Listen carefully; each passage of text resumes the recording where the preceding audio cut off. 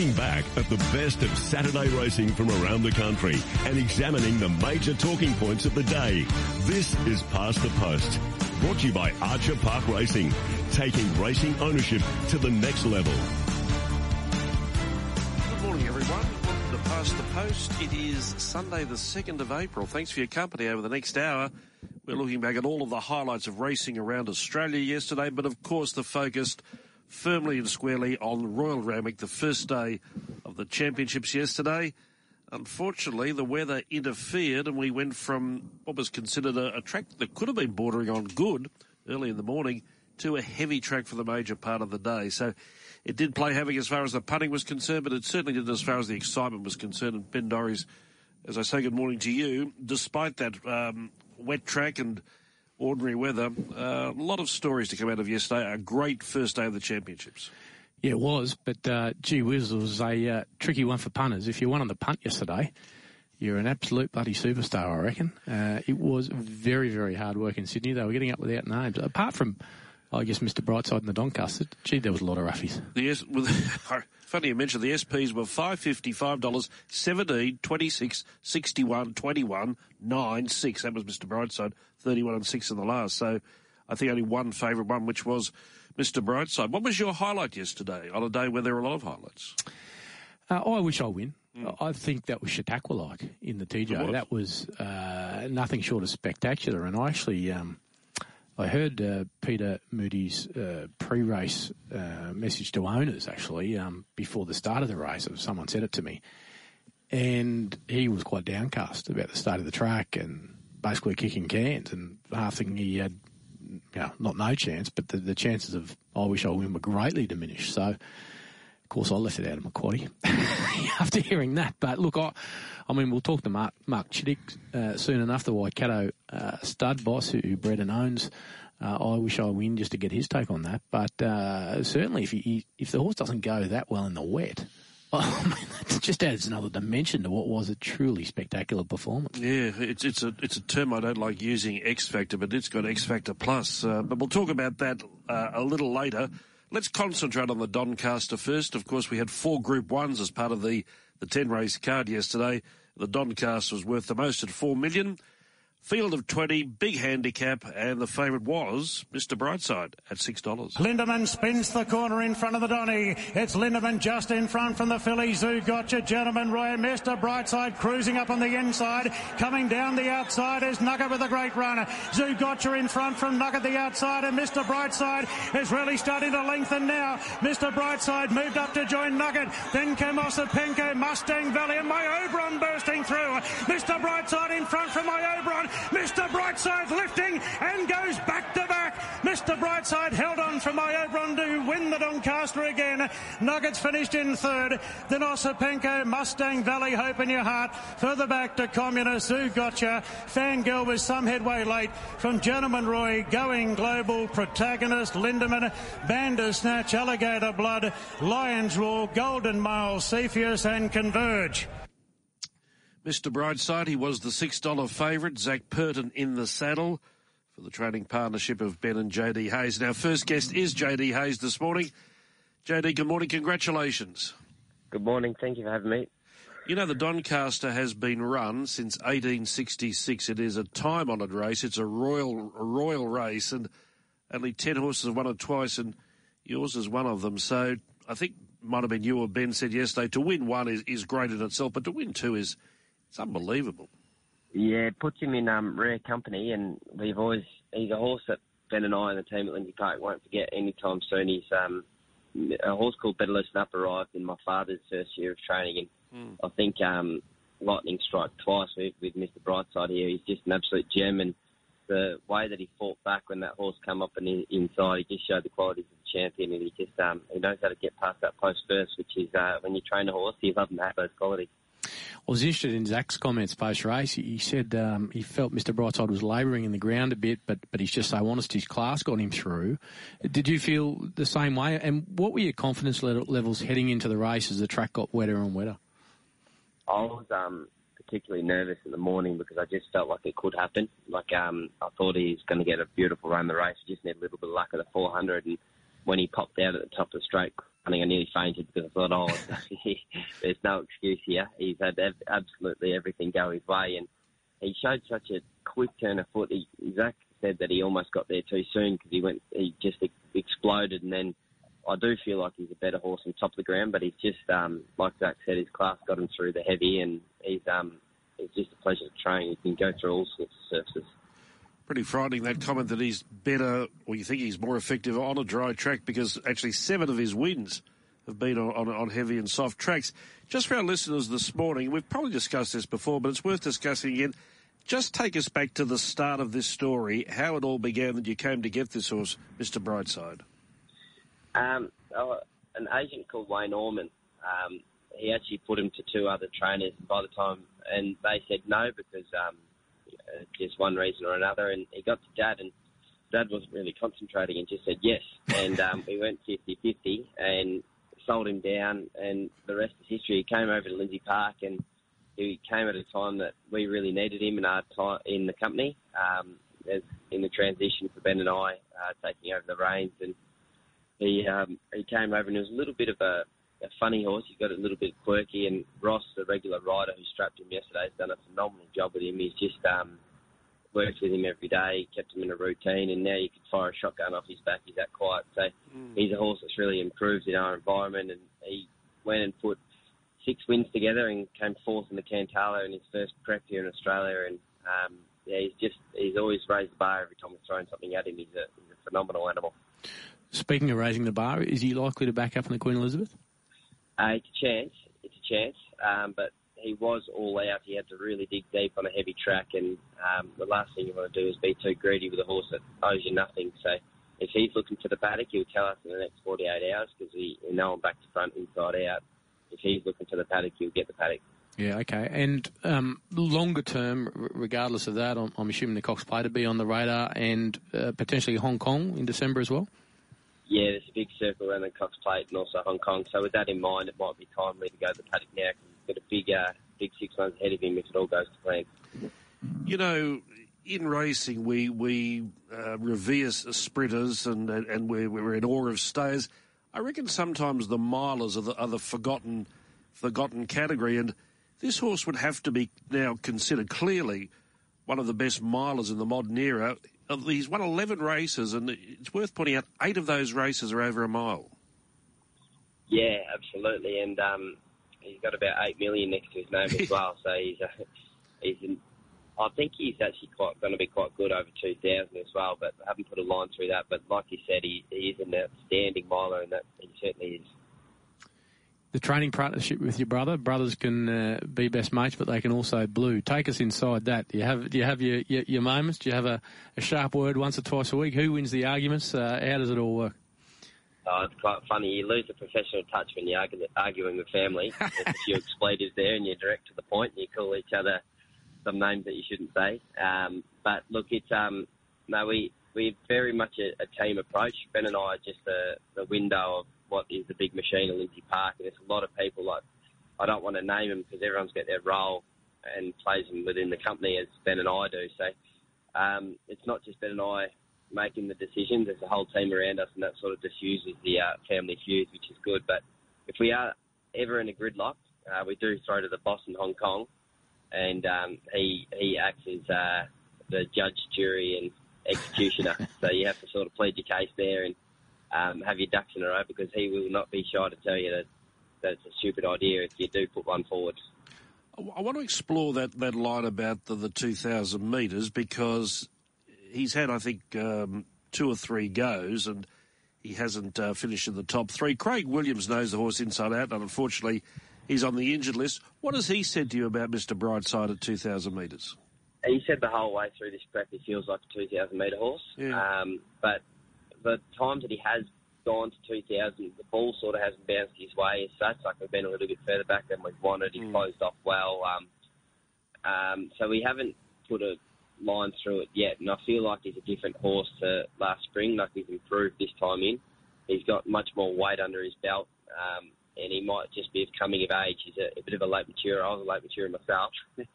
So I think I wouldn't put the 2,000 metres past him as he gets older. And you make a good point, you know, because those 2 runs over 2,000 metres, you're spot on. He was not really in his comfort zone. He was back in the second half of the field. Or one of those runs, he was in the Cox Plate. He was nearly out the back. So we normally see him take a fourth, fifth position. So yeah, probably not run to suit him. And in both races, he was only beaten around between 2 and 3 lengths.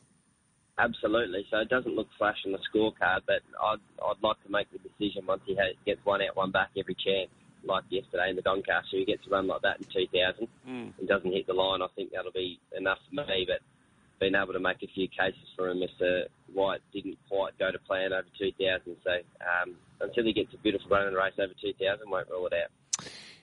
The Sydney Carnival continues obviously next week, but a lot of our listeners are in Queensland. Do you have any big guns for the Queensland Winter Carnival, a Stradbroke horse, or a good 2-year-old, or anything you can? Keep your eyes peeled for Gentleman Roy. He's going to be coming up to get a tan, so he's going to be targeting the Stradbroke, and I think he profiles beautifully for a race like that. Yeah, certainly does. Hey, what about, did someone tap you on the shoulder at the presentation to tell you that Here to Shock won the Golden Mile 15 minutes after Mr. Brightside won? I got the final 100 metres and I saw him in front and I yahooed at home. It was a bloody good 15 minutes for the family and the company and everyone involved. So when it rains, it pours. It's a very good industry to be in when you're winning.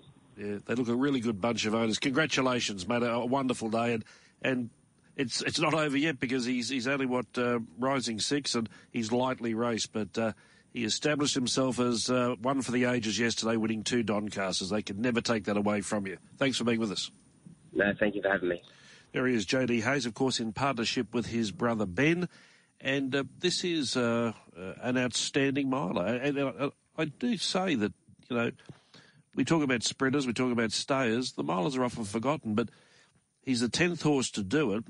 2 other horses in the modern era that come to mind are Superimpose and Sunline. Yeah, he's in fair old company, isn't he? Gee whiz, my Oberon gave him a scare late, the roughie from the Annabelle Neesham stable. And our old mate, Noel Greenhow, who's in Nugget, I reckon I heard the Irishman cheering from another state. Nugget just loomed up and looked like the winner, didn't he? And just didn't, maybe he's just in the wrong part of the track, maybe his run just petered out. But that was a terrific run from Nugget. Also, Hope in Your Heart, the 4th place getter for Kerry Parker, I thought was tremendous, and he said that she could potentially back up in the Queen of the Turf, the Group 1 next week. I thought that was an outstanding run to make so much ground in that big field, and if she can back up, she will be hard to beat. Alligator Blood was, of course, the top weight, but Tim Clark Toll Connections didn't really appreciate the wet going. Yeah, and it's funny, isn't it? Like if you put your you sort of like betting early in races when you think you've got a price about various horses or whatever, but gee whiz, 9 times out of 10 you're better off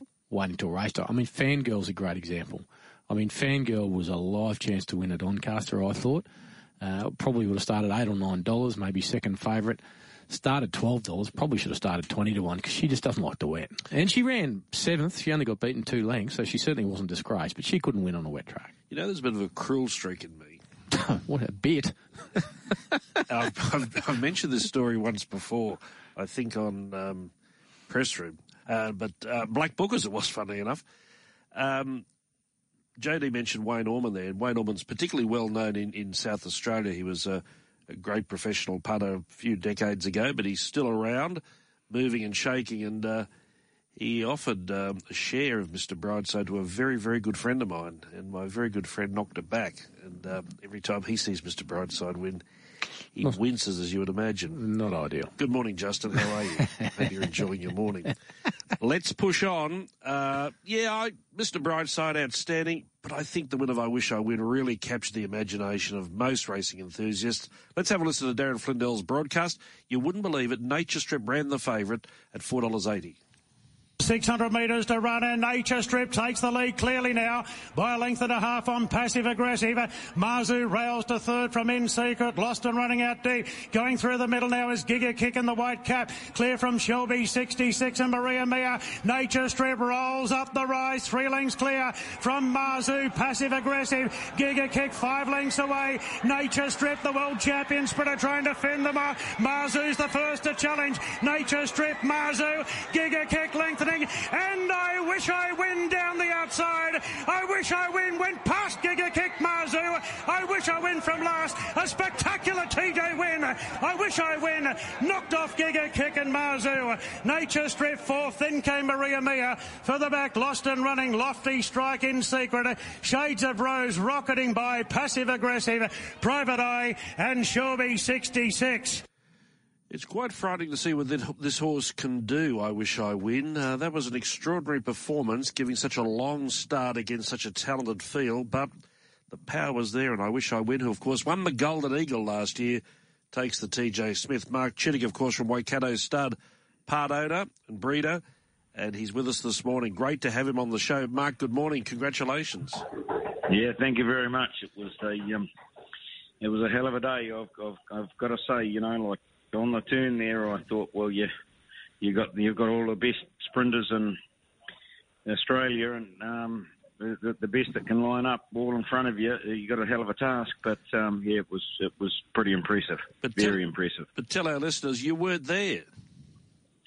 No, sort of a bit of an annual family trip. One of the off-farm passions is hunting, and Harry, my son, and I, we were down in the South Island at back of a good friend's place right on the coast. No electricity and living it rough, but we managed to get the iPad and get a bit of service and watch that. We had a few mates from around the area there, and we had a hell of a night, I can tell you. I think it was just as well we weren't there. Mark, I described it just before as Chautauqua-like. I really thought it was. It was just that sort of finish, wasn't it? It was spectacular. Yeah, it was. It certainly was. It was interesting. Interesting you say that, because on the Instagram during the week they had that up there and on his win, and when we drew 14, obviously I knew we were going to settle back, and certainly Peter and obviously Luke, they do know that he's just a horse that he just wants to, wherever he wants to be, that's where you got to have him, and been drawn 14. And settling at the back there, there was certainly that replay of Chautauqua that went through my mind with 500 to go, and I thought he's going to have to be as good as him to win from there. And we're very proud that he was. And what do you think about him on a wet track now? Because pre-race, it seemed like Peter Moody's confidence was certainly dented by the way the track was. Do you think he won despite the track, or do you think there might be a chance he may have actually relished it? I think your first part there,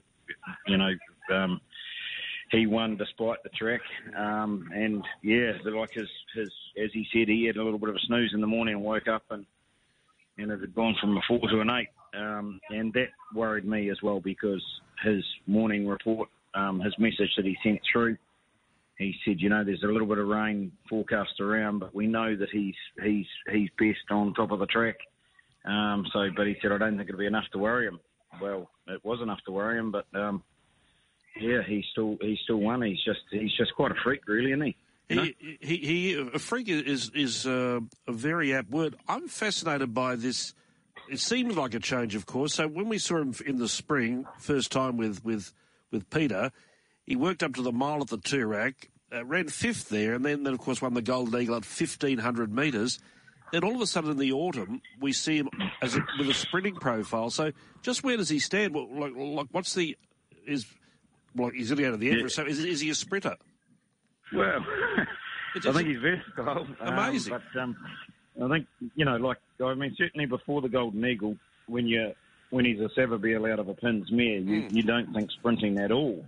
But I think the thing that sort of led us into trying it out, and we agreed that we would just try it out in the new market, obviously, and then, the Lightning, and then into the new market, and we just take each step as we go. But Peter rang me, this is back whenever it was, when he came back in from his spell, and he said, look, you might think I'm mad, but he said, I just wouldn't mind trying these shorter distances with him. And I said, I don't think you're mad at all. And it all probably stemmed from that acceleration, that turn of foot that he showed in the Golden Eagle. And we just said, well, let's just take it one step at a time, and if we've got it wrong, we'll change direction again. But certainly, I mean, his run in the Lightning obviously was freakish. Then in the Newmarket, under the weight, and et cetera, all of those bits was quite, was very admirable, if not incredible. And then to come out like he did yesterday over those short distances, well, and after the Newmarket, going back to after the Newmarket, Peter just said, let's just stick to it for this campaign, and we can always change next if we want to, So. But let's carry on to that 1,200 metres in October at this stage. It's incredible what we're seeing on the track, Mark, but he's also got an incredible backstory, hasn't he? We actually penned a story calling him the sort of Forrest Gump, I think, of racing, which might have been a bit harsh. But the Forrest Gump reference comes because when he was born, he had a leg sort of so bad it was almost at right angles, a bit like the old Forrest Gump character. So it's quite the incredible story to be born like that and be doing what he is on the track. To take us into that. Oh, it really is quite incredible. Really, even the good leg was crooked enough, but it looked good against compared to the other one. Like it was quite bad. It was extremely bad. Let's put it that way. And the year before, the mare had given us a full brother, and he was just a stunning animal, beautiful animal. And, he went through the yearling sales a couple of months after I Wish I Win was born and made 1.4 million, which is the highest yearling price we've ever sold. And he topped the sale at Karaka that year. And, of course, in October we get this full brother born. And as I've said before, I just didn't know whether to laugh or cry, And when you're a breeder, you get what you're given. But to be honest, she was a lovely mare, I Wish I Win. And... obviously left great types and another dollar, and then this horse that topped the sale, etc. Savabeel leaves great types, so it was a real, let's put it down as an anomaly, it really was. He was quite bad, and I do remember even through to, let's say, 10 months old, and we had the sales companies coming to inspect the yearlings for their yearling selections, and we bought them out and showed them because obviously not.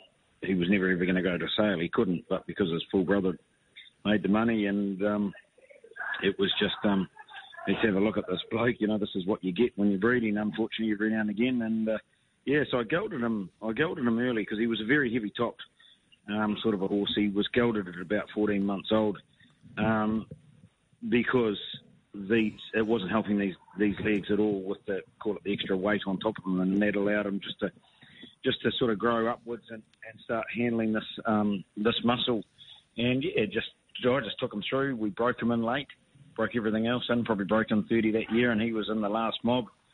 And then he went backwards and forwards to the breakers. Jamie and Chanel beats him, a couple of times because I didn't know what I was going to do with him. And Jamie kept on saying he moves all right. He doesn't know he's got legs like that. And then I said, will you take him to Cambridge and give him a jump out?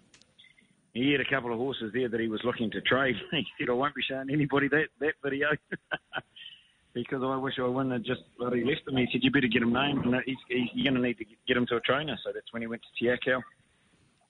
Won a trial by 4, went to the races, won his first start by 4. And that was about when I recovered the photo of him as a foal, sent it to Jamie Richards, and he just sent me back an emoji of a gun. And I said, I don't think we're doing that. I said, this horse won his first start 18 months after that photo was taken. He couldn't believe it. Yeah, so unbelievable. And then we just got to the end of his 3-year-old career. He was Group 1 placed, etc. And I honestly thought that Moose and I had a yarn, and we did a little bit of a deal. And I honestly thought that we were going over there to compete in the, those sort of $250,000, $350,000 races on the outskirts, basically. But yeah, and look, the old story, the rest is history. He's given us a hell of a ride. He's only 4 years old, and he's incredibly sound. And we're really proud of him. What a day for you and your family. It's a day you'll never forget. Apart from I Wish I Win, it's worth pointing out that you share in the ownership of the Derby winner, Major Beale, and both I Wish I Win and Major Beale by Savabeel. That's right. So Major Beale did go through the Gold Coast sales. He rang and made $260,000 and bought by Gay, and it's a family that we've had a bit of history with. it's a family that we picked up the mare about 10 or 15 years ago, and it's quite incredible, really, because it's an out-and-out sprinting family that the mare has left 3 stakes winners as 2-year-olds. And anyway, this colt went through the Gold Coast sale. Gay bought it, and I approached her afterwards and said, look, I love the colt. You know, can I have a little bit back in him? Which obviously she was very happy to go ahead with. And so for a Derby, wanting to come out of that family is quite incredible. The mare left Calverite, who was a Group 1 winner, Group winner as a 2-year-old here, and has now left Golden Mile. And then the subsequent 2 fillies both won the Matamata Breeders' Stakes. And Major Beale's mother, we were trying to get the hat trick. We were trying to go 3 in a row with the Matamata Breeders' Stakes, but unfortunately she overreached at one stage in the paddock there and damaged a tendon, like went forward with a shoe on and cut the tendon. So that's why she never raced. But she's only a young mare. She's one of my favourite mares, and she's now left a Derby winner. So we're pretty proud of breeding 2 Group 1 winners, a sprint Group 1 winner and a Derby Group 1 winner in one day. Yeah, tremendous effort, Mark. Last one from me. Everything I'm assuming with I Wish I Win is really geared towards an Everest now. How many calls have you fielded so far from slot holders, and how do you actually make a decision? Because it's not as if you'll be the most wanted horse in the land in terms of that race. So, take us inside that process. Yeah, well, that's quite interesting. I'm learning a lot about this Everest and that process.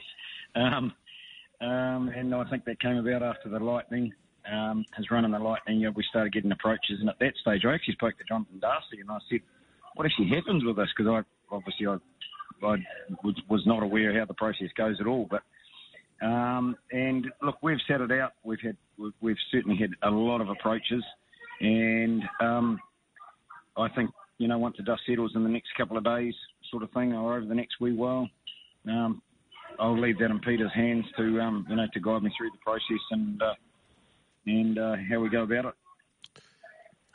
Good work. Great day for you and your family. Congratulations, and we hope to talk to you again this year. I've got a feeling we might be further down the track. Yeah, no, always good to talk. Thank you very much. There he is, Mark Chittick from Waikato Stud, the owner and breeder of I Wish I Win. Of course, he shares the ownership with Peter Moody. Peter Moody, his third TJ Smith, of course, the champion mare Black Caviar, winning in 2011 and 2013.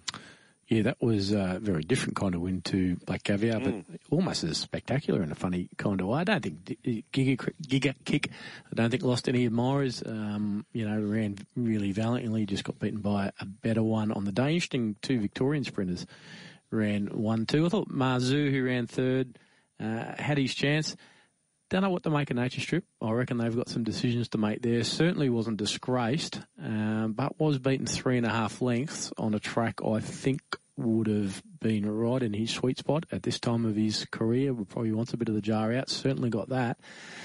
So, look, it's interesting what they do with Nature Strip, isn't it? I mean, he's still obviously, he's run 4th in the TJ, so he's still competitive, obviously, but he's on the way down, not on the way up. Yeah, with a horse that has done so much, do you just want to be there to be competitive? It's not our decision. I say no. He's been beaten in his past 4 starts, and every time there's just been that ping missing at the end where it should have been. So he's done a wonderful job. He is rising 9 years of age, but I think, and Chris Waller actually said post-race, he said, we'll have a chat with the owners and just see where we're going. But it will be their decision, and so it should be. But the feature of the race was this horse. Come back to the word freakish. The sectionals that he delivered in the Lightning were unbelievable for 1,000 metres, and then of course weight stops everything, and he had to carry 56.5 in the Newmarket, but he was still very good, and of course outstanding yesterday. And he will be the Everest favourite now, and it will be interesting to see who gets the slot. Yeah, well, a lot of competition. Well, I'm assuming they just do a deal which is the best deal for them money-wise, split-wise, whatever, so they can just pick and choose, and I can't see anything displacing him as Everest favourite up until the day of the Everest, really. He's what else is going to take over from him in the next 6 months? Nothing. He's just the bee's knees as far as I'm concerned. That was spectacular. Yes, a new spreading star was born yesterday. Let's go to the next of the Group 1s we're going to have a listen to. This is the size produce. Cylinder was the favourite, but never handled the heavy track.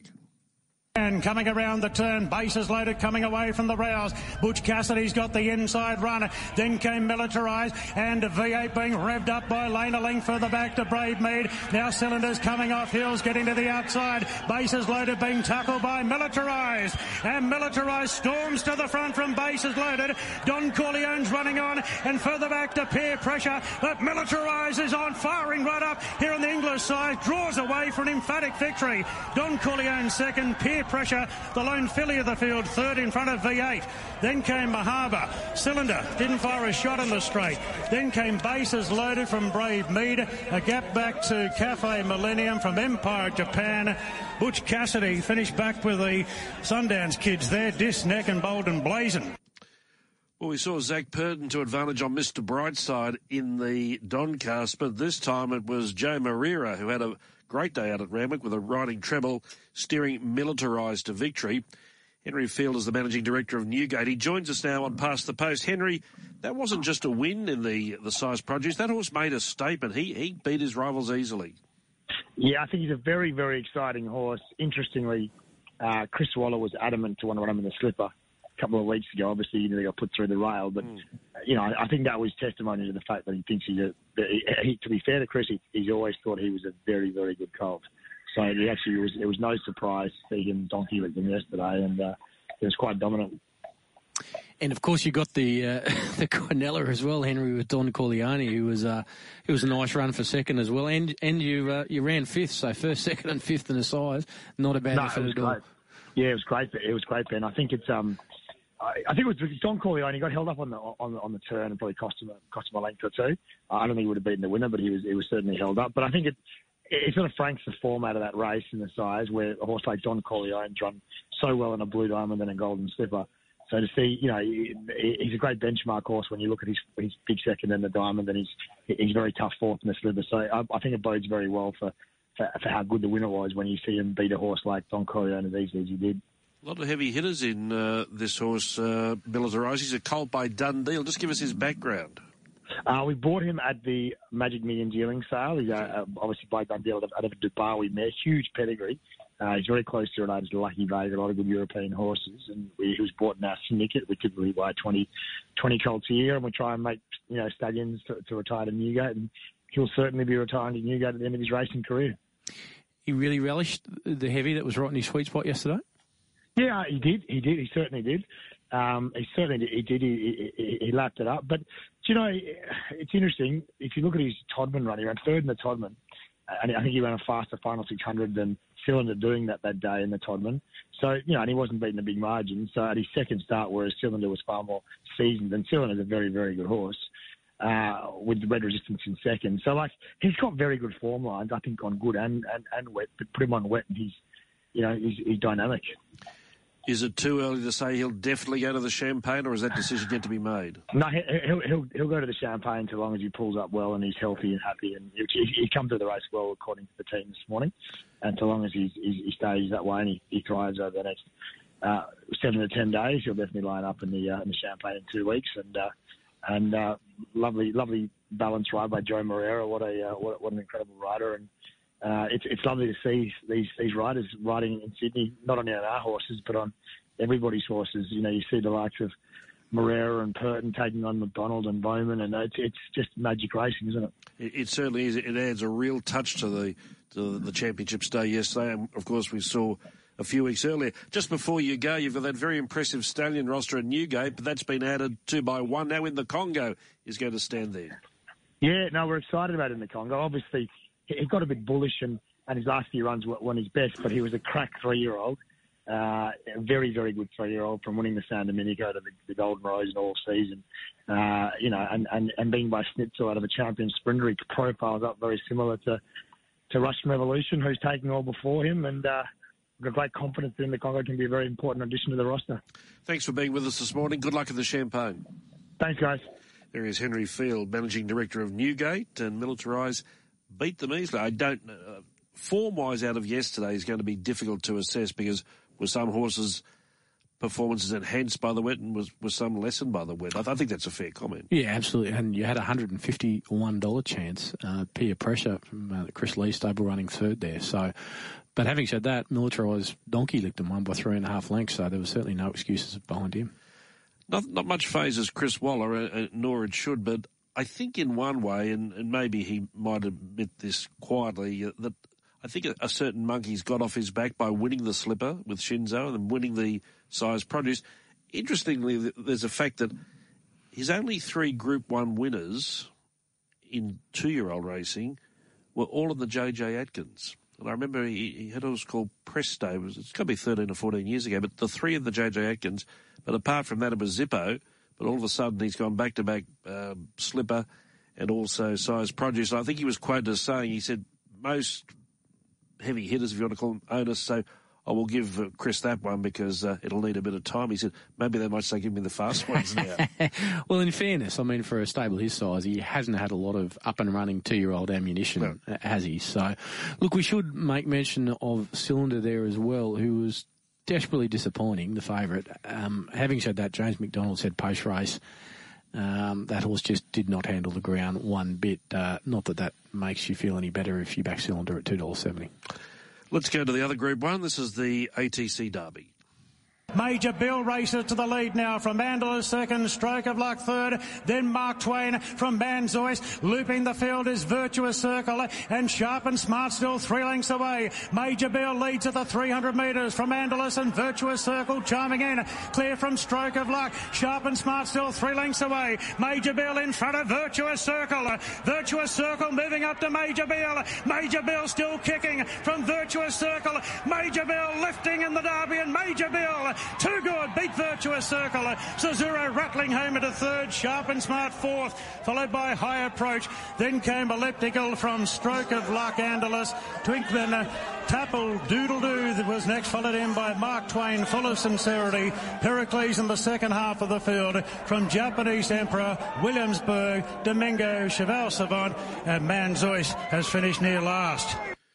Well, another Magic Millions graduate, Major Bill, as Mark Chittick said, who shares in the ownership a sprinting pedigree, but defying that. And I often used to say about Gay's father, Tommy Smith, bone and muscle, and I think she's inherited all of that, as has Adrian Bott, because here's a horse who was beaten at 2,000 metres last week, but on the 7-day backup goes to the 2,400 on a heavy track, so it's more like 26 or 2,800, but powering to the line. Yeah, absolutely, and that gives Gay one of the few missing pieces in her trophy cabinet. She'd never won a derby before, believe it or not, an Australian derby that is. So congratulations to Gay. Got to say, Virtuous Circle looked absolutely home for all money, trying to give Liam Howley, who used to be Lloyd Williams' man, another Group 1. But, Major Bill was just too tough in the end. I couldn't have found Major Bill in a million years, but as you say, these tracks throw up funny old results sometimes, don't they? It was at $31. Sharp and Smart was the favourite and ran honestly, but seemed to have his chance. He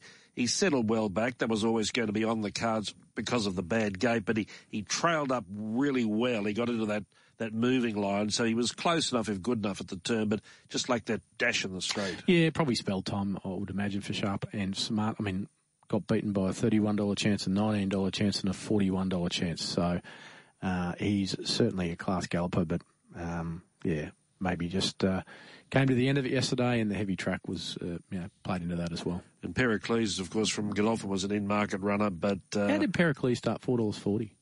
There was question marks over whether that horse would handle the 2,400, and then, as you say, it was raining cats and dogs, heavy track. Heavy 9, the 2,400 was more like 2,800 and started $4.40. I couldn't work it out. Anyway, easy to be a smart ass in hindsight, isn't it? It's what I think Brad Davidson calls it the Joe McDonald tax. Sometimes they start shorter than what they really should be. But wasn't Joe Mac's day yesterday. But let's just go to one other replay before we go to a break, because we've still got a bit to get through with other meetings around Australia. Let's have a listen to the Kindergarten Stakes, the opening race for the 2-year-olds.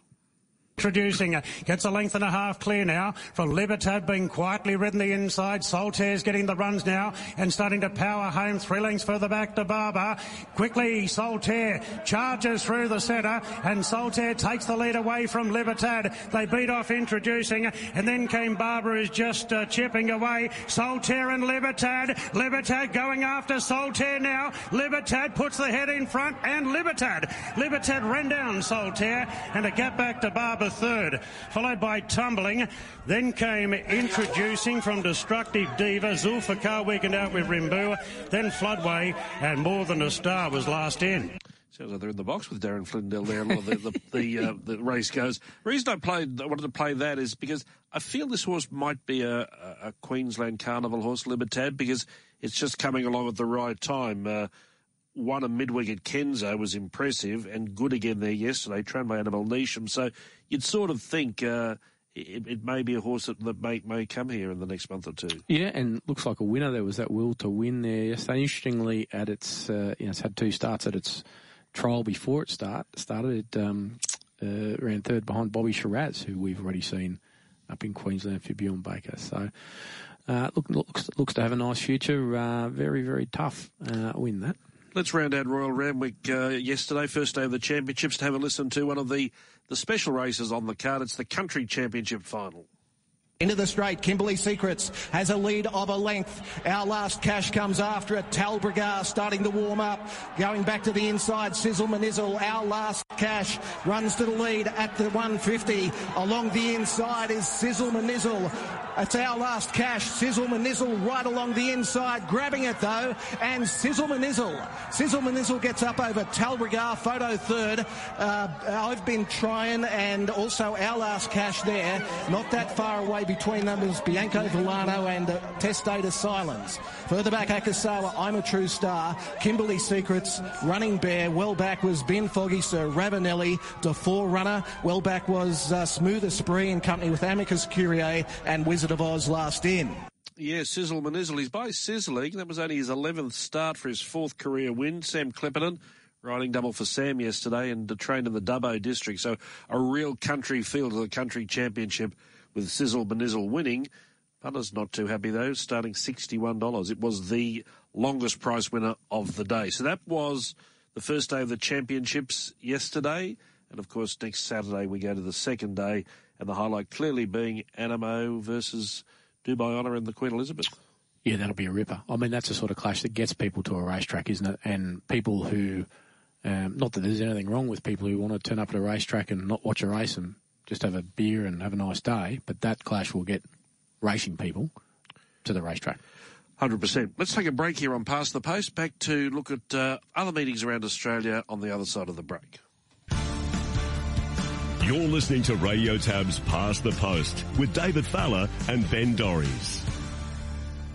Thanks for being with us this morning on Past the Post, brought to you by Archer Park Racing, and go to their website, archerparkracing.com.au. As we said in the advertisement there, all the big guns are ready to fire. Golden Boom jumped out well during the week. He'll have a barrier trial soon, and he's ready to resume in the Mick Dipman Plate on the 22nd of April. Our carnival not too far away. Absolutely, and spoke to Mark Duplessis at the track yesterday. He's going to ride Rothfire. He's going to be the new rider for Rothfire when Rothfire resumes in the Ascot on April 15, which isn't that far away at all, Saturday week. It'll be a cracking race. I think Rob Heathcote's got Rothfire, Star Tonto's a Group 1 winner. Prince of Boom, he trolled like an absolute bomb, and I think Tony Collins might have something of Zoo Style and a couple of others. So that should be an absolute ripper. It's a listed race, but it's not really carnival time, but it's a nice pipe opener to the carnival. Not too far away.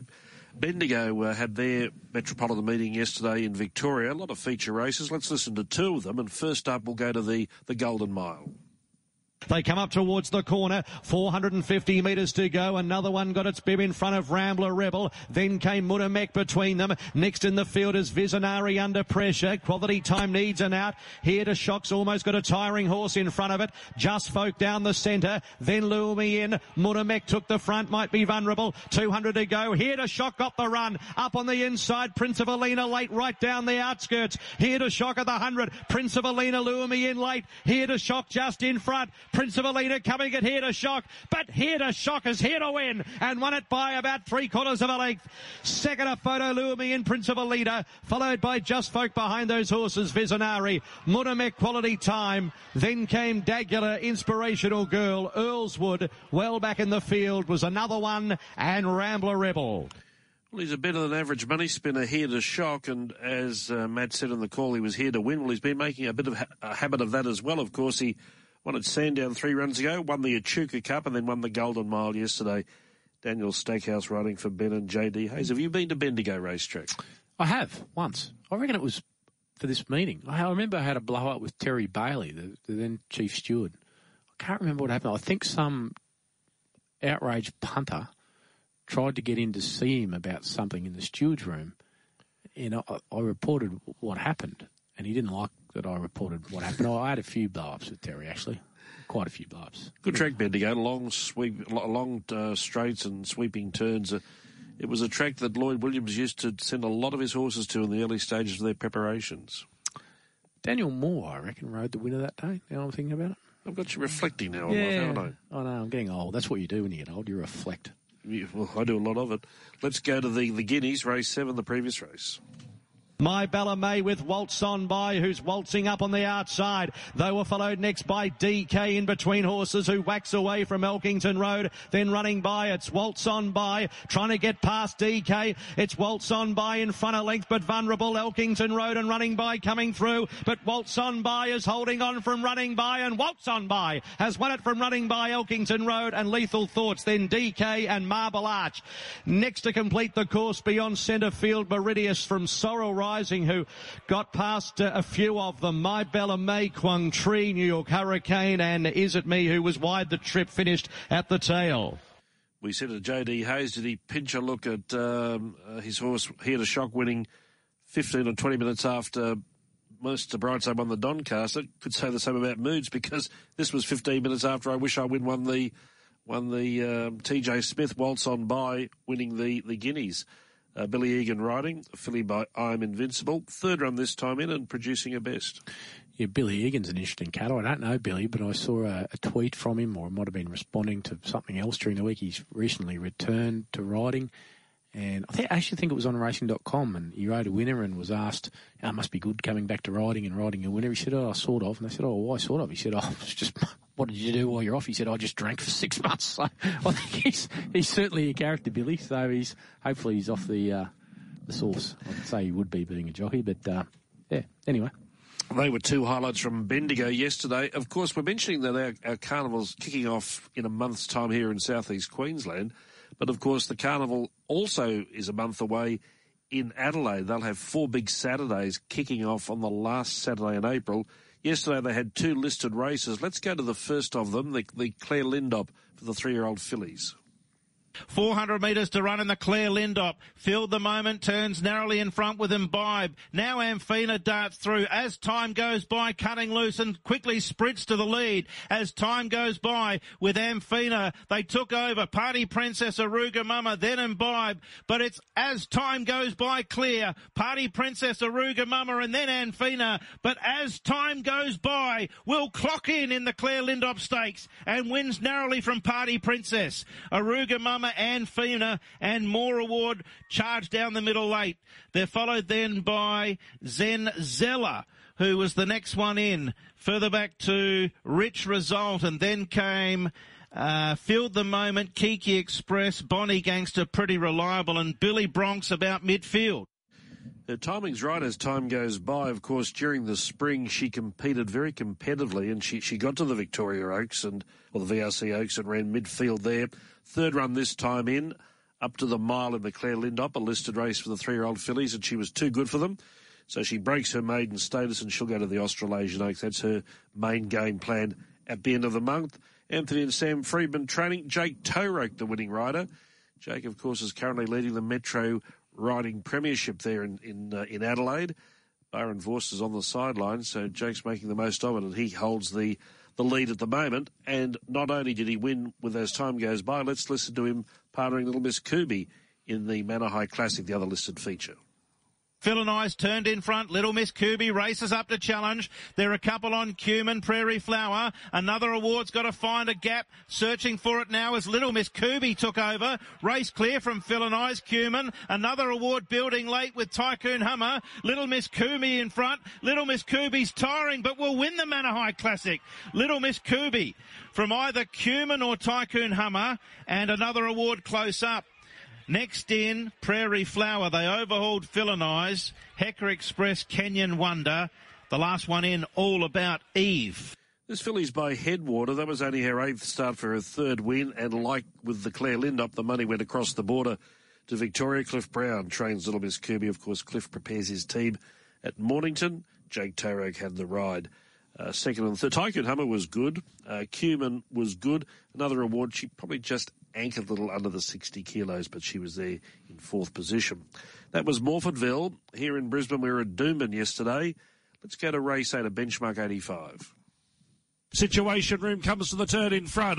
Amity Gal in second, about to come after it. Then Renegade. Now Manhood peels to the outside. Fully homeward bound now below the 300 metres. Situation Room in front. Amity Gal's getting closer, 3/4 away. Manhood with 2 lengths to make up, and then came the Drover running on. Situation Room is still in front from Amity Gal, and Manhood still putting in. Situation Room the leader, trying to hang on. It'll go all the way. Situation Room first. Photo Miners, the Drover, Amity Gal, or Manhood who had his chance. Then Tillian Zuma, California. Well, he zoomed home again, but he's a heartbreak at the jump. Then Star Virgo, followed by Haunted Cracker SG, Viral, and Renegade last time. One of the few winners I backed yesterday, and I stress the word few, but... I could tell that in your call, by the way. You sounded fairly excited. Get on your Scoop. Hey, the last 2 times this horse has won, I've actually been standing next to Craig Kavanagh, Tony Gollan's offsider. Tony hasn't been there. And Craig's instructions to Angela Jones have both times been 2 words. Have a guess what the 2 words have been. Last win and this win, just 2 words. Handlebars down. Handlebars down. Did I tell you that last night, did I? No, I think I heard him say it. Handlebars down. Bang, straight to the front. And just too good again. This horse was an honest horse, and I used to doubt it at a strong 1,200 metres. I used to doubt maybe it's will to win even. But all of a sudden, I think as I said yesterday, it's turned a very significant corner. It won that race at Doomben at the 1,200, ran fast time, drew 13 of 13, came back to Doomben, 1,050, drew 13 of 13. That's nearly impossible to win from a wide gate there, did it? So it was in great form and has maintained that form. So now 6 career wins from 17 starts. Where was Tony Gollan yesterday? I think was there some sales or something in Sydney or something to do down there, looking at horses, I think. But look, Angela Jones and Tony Gollan, isn't that combination lethal? Ange Jones, another treble yesterday. She's just racking up riding winners. And Tony Gollan is on track for a record-breaking season. And that's extraordinary considering he's won, I think, the last 9 Metro Premierships. Their combination is just phenomenal. Which was my bold prediction at the start of the year, or end of last year. What's your bold prediction, David? I said Tony Gollan will break his own metropolitan record. And he's going to do it easily. What do they say about self-praise? Give yourself a rap. What do they say? What's going to win the Stradbroke this year? I don't know. I don't know. I think. Remember last year I said Isotope would. Isotope retired during the week, unfortunately. But anyway. Do you ever get anything right? And you turn on yourself a lot, which I actually don't mind. Yeah, I reckon I backed Let's Elope a few times. Gee. So we're turning clocks back. Oh, and I backed Alligator Blood. I got right in the Stradbroke last year. Yeah, you did. Let's have a listen to a Catarina. This was a very impressive performance in race 7. Fully homeward bound, 300 left to Rana. On point the inside, Sailor Secret the outside. Lubrication's getting out now, getting a gap, seizing it, and Memoria's joining in. Spirit Queen coming home fast as well. Memoria reached the lead from Lubrication. On the outside, Spirit Queen, and have a look at a Catarina. A Catarina, 2 to their 1. Screamed home, 1. Beat Spirit Queen. Third over the line was Memoria. Lubrication peaked late, then On Point, followed by Jukebox Close, Sailor's Secret, Clearly George, and Burnish Gold last in 1:10.06. Don't mind this filly. That was her 4th career win. She's trained by Rob Heathcote. Rob was successful with Dune 45 earlier. A horse he's got going really well. But at Eagle Farm late last year, we saw this filly come from last. We saw it come from last in a race in October. And we saw her come from last yesterday. You don't see that happen too often, so she's pretty good. Yeah, and she's the half-sister to Startonte, the Group 1 winner, of course. And Damien Thornton, nice little fill-up for him yesterday. They were his first. He rode a double. That was one of them. He's moved up here, I suspect, on a permanent basis. He's sort of saying it's temporary, win a carnival and whatever, but with his brother and his sister and his father up here as well, if he's, riding regular winners, making a nice earn, can get some winners even during the winter carnival. He's a Group 1 winning rider. I suspect he might stay in the Sunshine State. And I can also tell you that Ash Morgan, who rode more winners in New South Wales than anyone else last season, even more winners than James McDonald. He's based in Newcastle. He's moving to Queensland this week. He'll live in Brisbane and he will ride primarily for Matt Dunn. We'll go down and ride track work in Murwillumbah a couple of days a week. So he's a prolific winner, Ash Morgan. So another interstate addition to the Queensland riding race. And mentioning Matt Dunn, of course, he won the first race with Oceans of Energy yesterday. Dundee filly, who's made it 2 from 2. And Damien Thornton's other winner was Ultimate Pride in the last race. Yeah, and we should also mention Amelia's Jewel, David. Yes. Spectacular win, I thought. Admittedly in a listed race, the Roma Cup at Ascot, a Group 3 race, not a listed race. But over 1,100 metres, dropping back from 1,800 metres last time we saw her winning the Northerly. She was terrific. Now looks right on song for the Quokka, where it's almost a match race. Bookies have it. Amelia's Jewel 250 and the Queenslander Uncommon James 350. So that could, it'll have a fair tail to that race, the Quokka. But those two horses, I can't wait to see them in it. Only 2 weeks away as well. Thanks for your time this morning, Ben. Thanks, David. Ben Dorries joining us this morning here on Past the Post. And thanks for your company. Appreciate it. Look forward to being with you again next Sunday. We'll be here on Easter Sunday. And, of course, join me for Press Room tomorrow morning. Till then, you have a good day. Bye-bye.